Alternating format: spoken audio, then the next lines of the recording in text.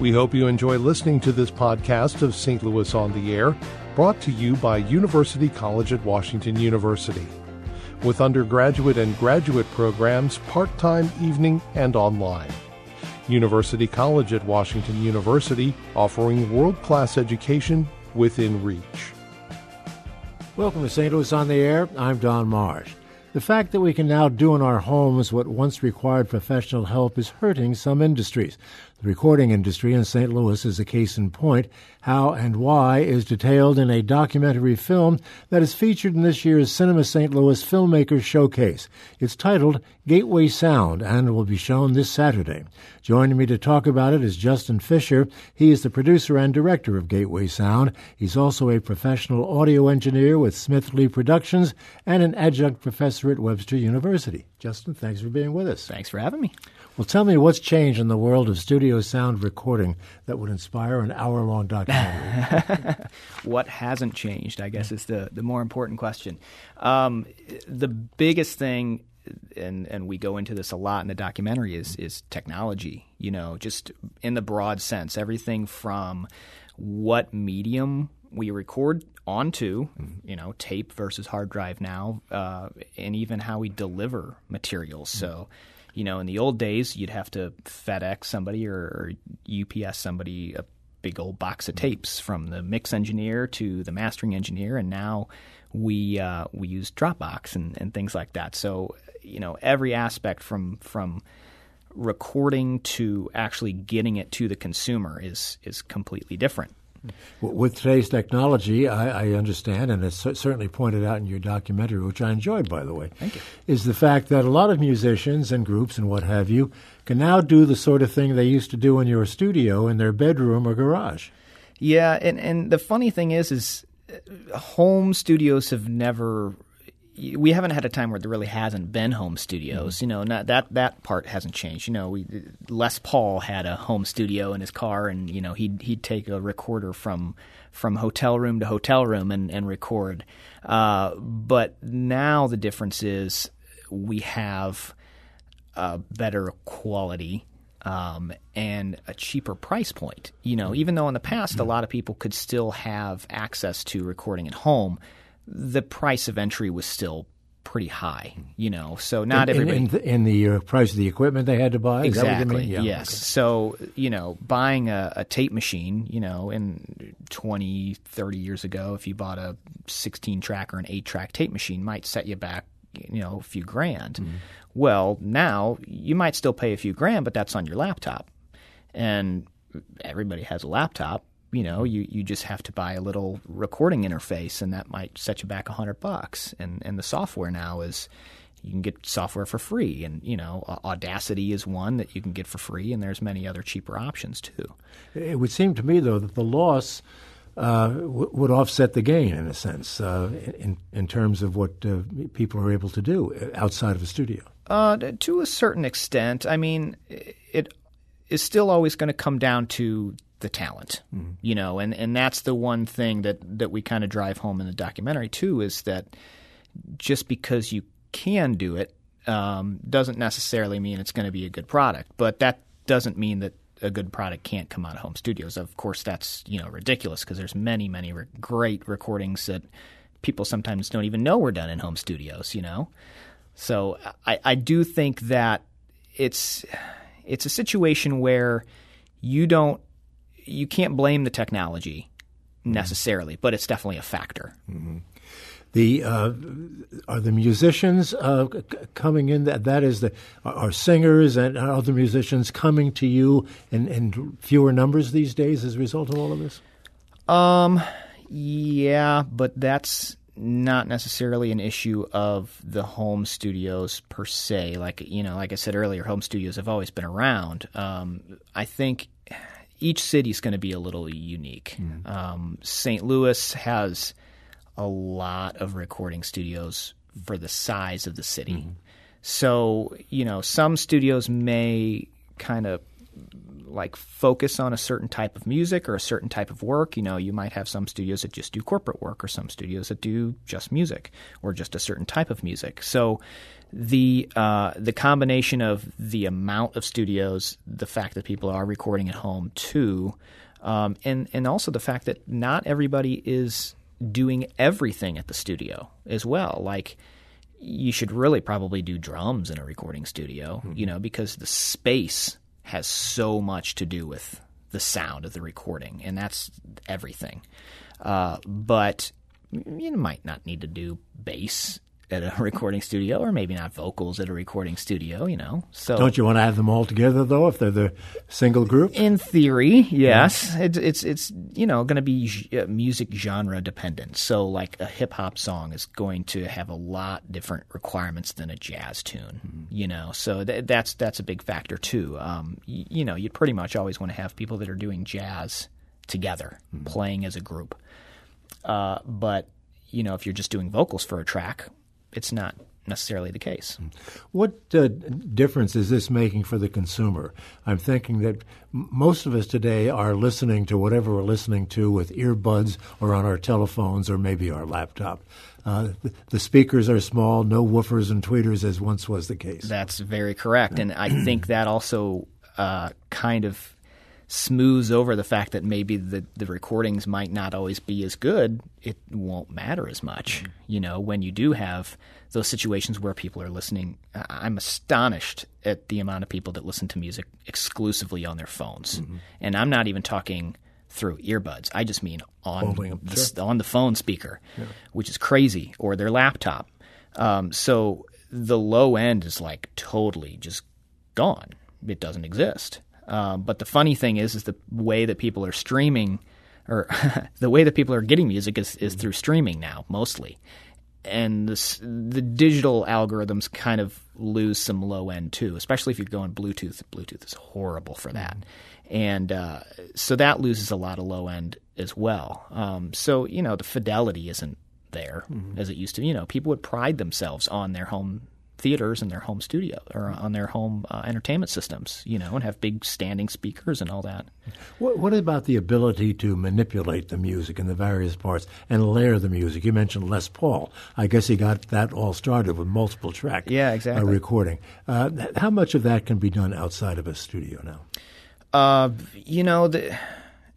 The capabilities of putting a song together, the capabilities of a mix can equally be done anywhere. It's not really an issue. It's mostly when you go to a studio, you're dealing with better acoustics, usually better equipment, maybe microphones and preamps and all that stuff to make the sound more full. But also the biggest factor is the person doing it. The engineer. So you might have someone doing that job literally every day, all day, and it's gonna factor into the recording. How so? I mean, you make a big point of this in the film.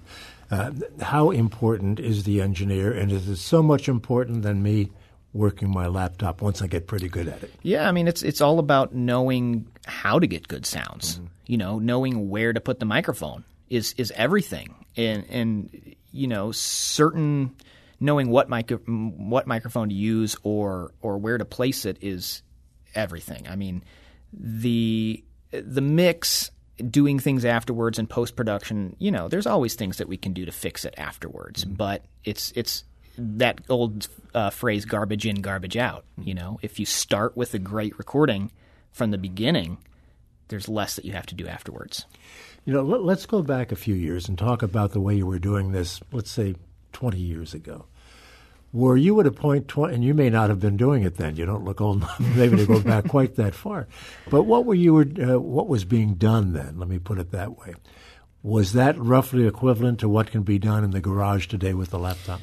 Not really. I mean, 20 years ago was really a transitional period because digital was still in its infancy. So you had a lot of places still using tape, but a lot of places that were doing digital tape-based systems, DATs and ADATs and things like that. So the sound wasn't great, but it was a high cost of entry for a lot of people. You were still recording on a physical medium, on some sort of tape-based device, and the tracks were very limited. You might spend $2,500 on 8 tracks. And now we spend that on unlimited tracks. How many tracks would be typical for a typical recording today? Let's just say a small jazz group. 16-ish, but if we go start adding a bunch of vocals and stuff like that and stack things up, that can increase that. But we can do a rock band that might have 200 tracks or something, or a film that might have 200 plus tracks. 200 tracks. What in the world would you put on 200 tracks? Many people say that more tracks doesn't always equal better, and sometimes equals worse. Yeah. But listening to the sound of modern recordings now is quite different than listening to something in the 80s or the 70s. Anybody can just compare those two types of recordings, and they're totally different. And a lot goes into making things sound that way. Overall, is the sound quality going to be better on tape as opposed to a digital format? Oh, that's the question of the ages that still hasn't been answered. It's a subjective thing. A lot of people prefer the sound of tape, and I think that's kind of why we see a vinyl resurgence. That's what I was getting to. Yeah. Yeah, I mean they're two very different things, and I think with the vinyl thing, it's more of I don't want to say a novelty, but I want to say a nostalgic thing and a physical connection to that music as well. You take the time and you sit down and you listen, and you have an image to look at and the credits, and all of that stuff is in front of you, and it takes more care, and you, I think, in a way, respect the music more that way. Mm-hmm. But obviously there's a sound difference. Everybody's got their opinions about it. I don't personally care for the sound of vinyl that much. It's very harsh. There's not as much low end as you would get from a digital medium. But I don't think that really matters. Apparently not. You hear an awful lot about this resurgence of vinyl lately. I don't quite get it myself, but people who know more about it than I do swear by it. Yeah, I don't really care why people do it, but I'm excited that they do, because it gets people interested and excited in music and the art of listening to music rather than having it in the background. And anything that leads to that, in my opinion, is a good thing.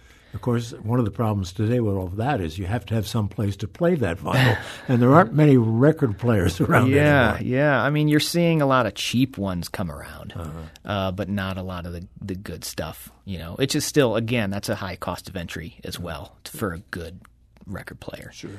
What about, you bring this up in the film, the issue of collaboration, the fact that people who are do-it-yourselfers don't have the ability to work with others, as it were?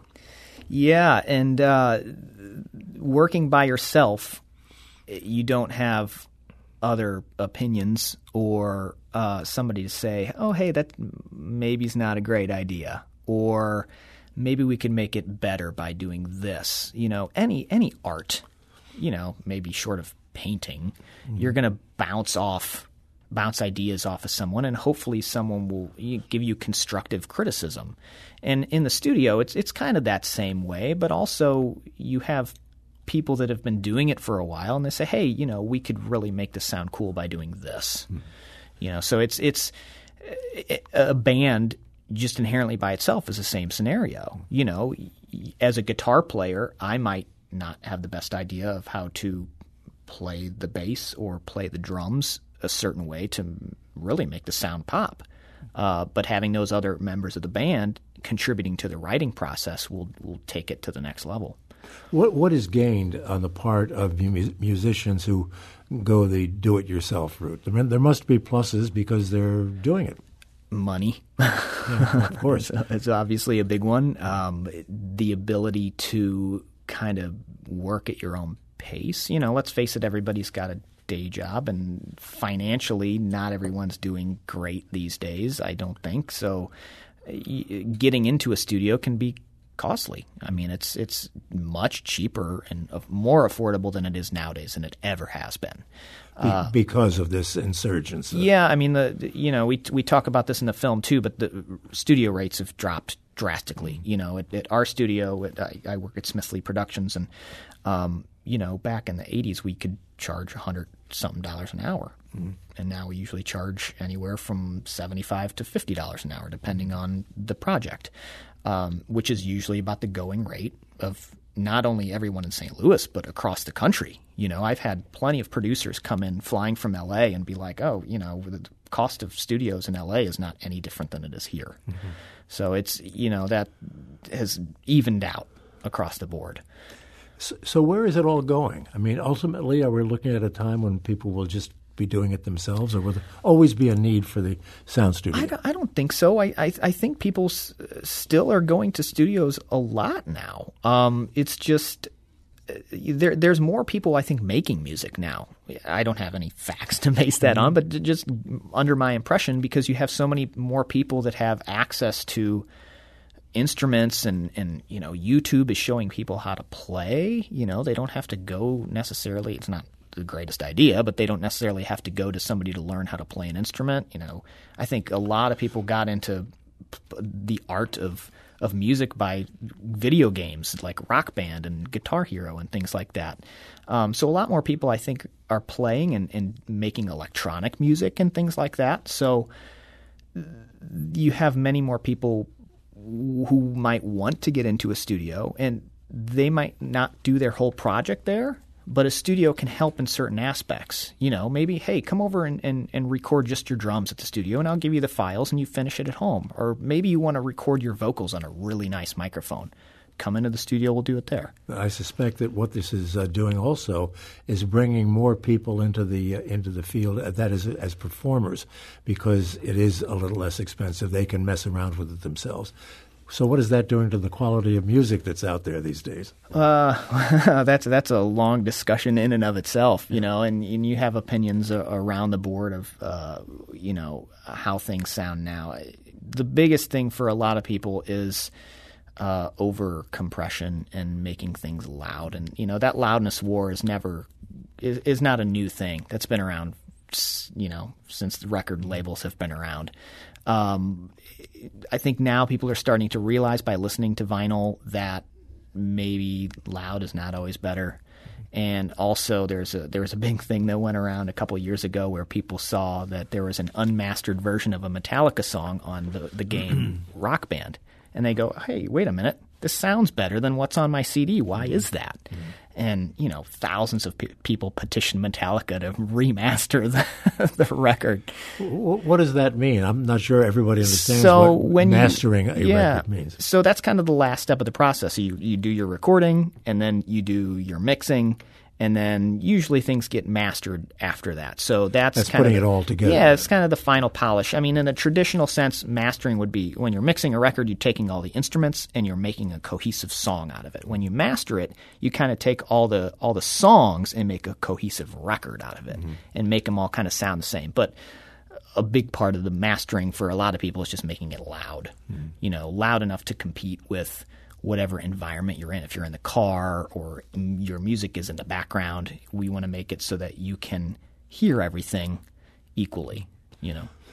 Does the mastering that you would do in the studio, the final product, really appreciably different than something I could do at home? Mastering, it really kind of depends on the song and how the song was mixed, because sometimes people will bring me songs that are mixed in such a way that I can't really do much to it in the mastering anyway. But I'm of the opinion that mastering should kind of be a do no harm process. You know, we're there to make sure that all the songs are level with each other and sound the same. But some people's mastering process just, in some cases, can be detrimental, and that's where we get into that loudness war thing. But can't the mastered version always be amended, improved, changes made to it, or once it's mastered, usually is it done? Yeah, usually it's done, and a lot of people will go back to the original mixes to you see a lot of remastered versions, especially on Spotify and things like that, or even CDs that came out where you'd have a remaster from something that was done in the 70s or 80s. And they remaster it. And, you know, sometimes they're better, sometimes they're not. You know, I usually tend to listen to the original version because that's what I grew up with, you know. Who does the master copy belong to? The artist or the studio that put it together? The studio usually never owns a master, but depending on who distributed it or licensed it or published it, it could belong to the artist if it's an independent artist, or it could belong to the record label. And there's countless people that went to battle over rights to masters of records, you know. Have any studios in St. Louis gone out of business because of this modernization of the equipment? Well, plenty have gone out of business. I can't really attest to if that was the reason or not. You know, we talk about Technisonic a bit, which is kind of an institution in the city. You know, they were one of the oldest studios. You know, I think it was like 80 years or something like that they had been around. You know, I don't know if that was a factor or not for them, but you know, there's plenty of studios that have come and gone, and it's an expensive business. I mean, just building a studio requires ridiculous amounts of money. And I'm not even talking about equipment. I'm just talking about building in the building. You know, all the acoustic treatment and multiple layers of walls and all that stuff is not cheap. Yeah, there's that word acoustic again, and clearly that's a very important factor in any of this. Definitely. Can you establish a kind of an acoustic, however we want to describe it, with this in your garage? It all comes down to the original room itself and the dimensions of the room, because some rooms are make a good studio and some don't. Yeah. If anybody saw the documentary Sound City, they go into how that was an old Vox amplifier factory, and they put a studio in it, and it just ended up sounding amazing just because, you know, that's the layout of the room. But, you know, I put a little home studio in my basement just so I can work on my own songs and stuff. It sounds horrible, and it's like there's nothing I can do about it because of the dimensions of the space. It's got a really short ceiling and all that. Amateurs probably don't understand the engineering of acoustics very well, generally. Generally not. It's a science. It's a very specific science. What do you hope to accomplish with this video? Well, honestly, I kind of already did, because I just wanted to make it, and that was fun. So in that respect, I accomplished what I wanted to accomplish. But you know, you have a story to tell as well. Yeah. I'd like people to see it. You know, I didn't get into it to make money or anything, and that was kind of what my ethos going into it. It was like, that's not my goal. You know. Well, is there a goal perhaps in just alerting people in the business to what's going on and alerting groups that want to get into the business that there's a different way to do it rather than doing it individually? Yeah, definitely. And it's, you know, a matter of kind of just making people aware of what's going on. And, you know, people might want to get into the studio and think it's too expensive and they can't afford it. But, you know, there's many, many ways to incorporate a recording studio into people's process. And I don't want people to always think, oh, I have to start and finish a project in the studio and pay tens of thousands of dollars. That's not always the case. You can bring in what you've done at home and work in the studio from that point. I do and it all the time. That too would be a savings, because you wouldn't have the full time to be expended in the studio. Definitely. I work with a lot of bands that may record stuff on their own and I'll mix it, or may just record the drums and I'll give them the drum tracks and they record everything else and then they bring it back and I mix it. There's all kinds of ways to slice it. That's another form of the collaboration we talked about a little while ago. Totally. Well, Justin Fisher, thank you for telling us about this project of yours. Thank you. The producer and director of the Gateway Sound is the name of the documentary. It's showing Saturday at 4 o'clock at Brown Hall at Washington University. Thank you once again. Good luck to you. This is St. Louis on the Air on St. Louis Public Radio, 90.7 KWMU.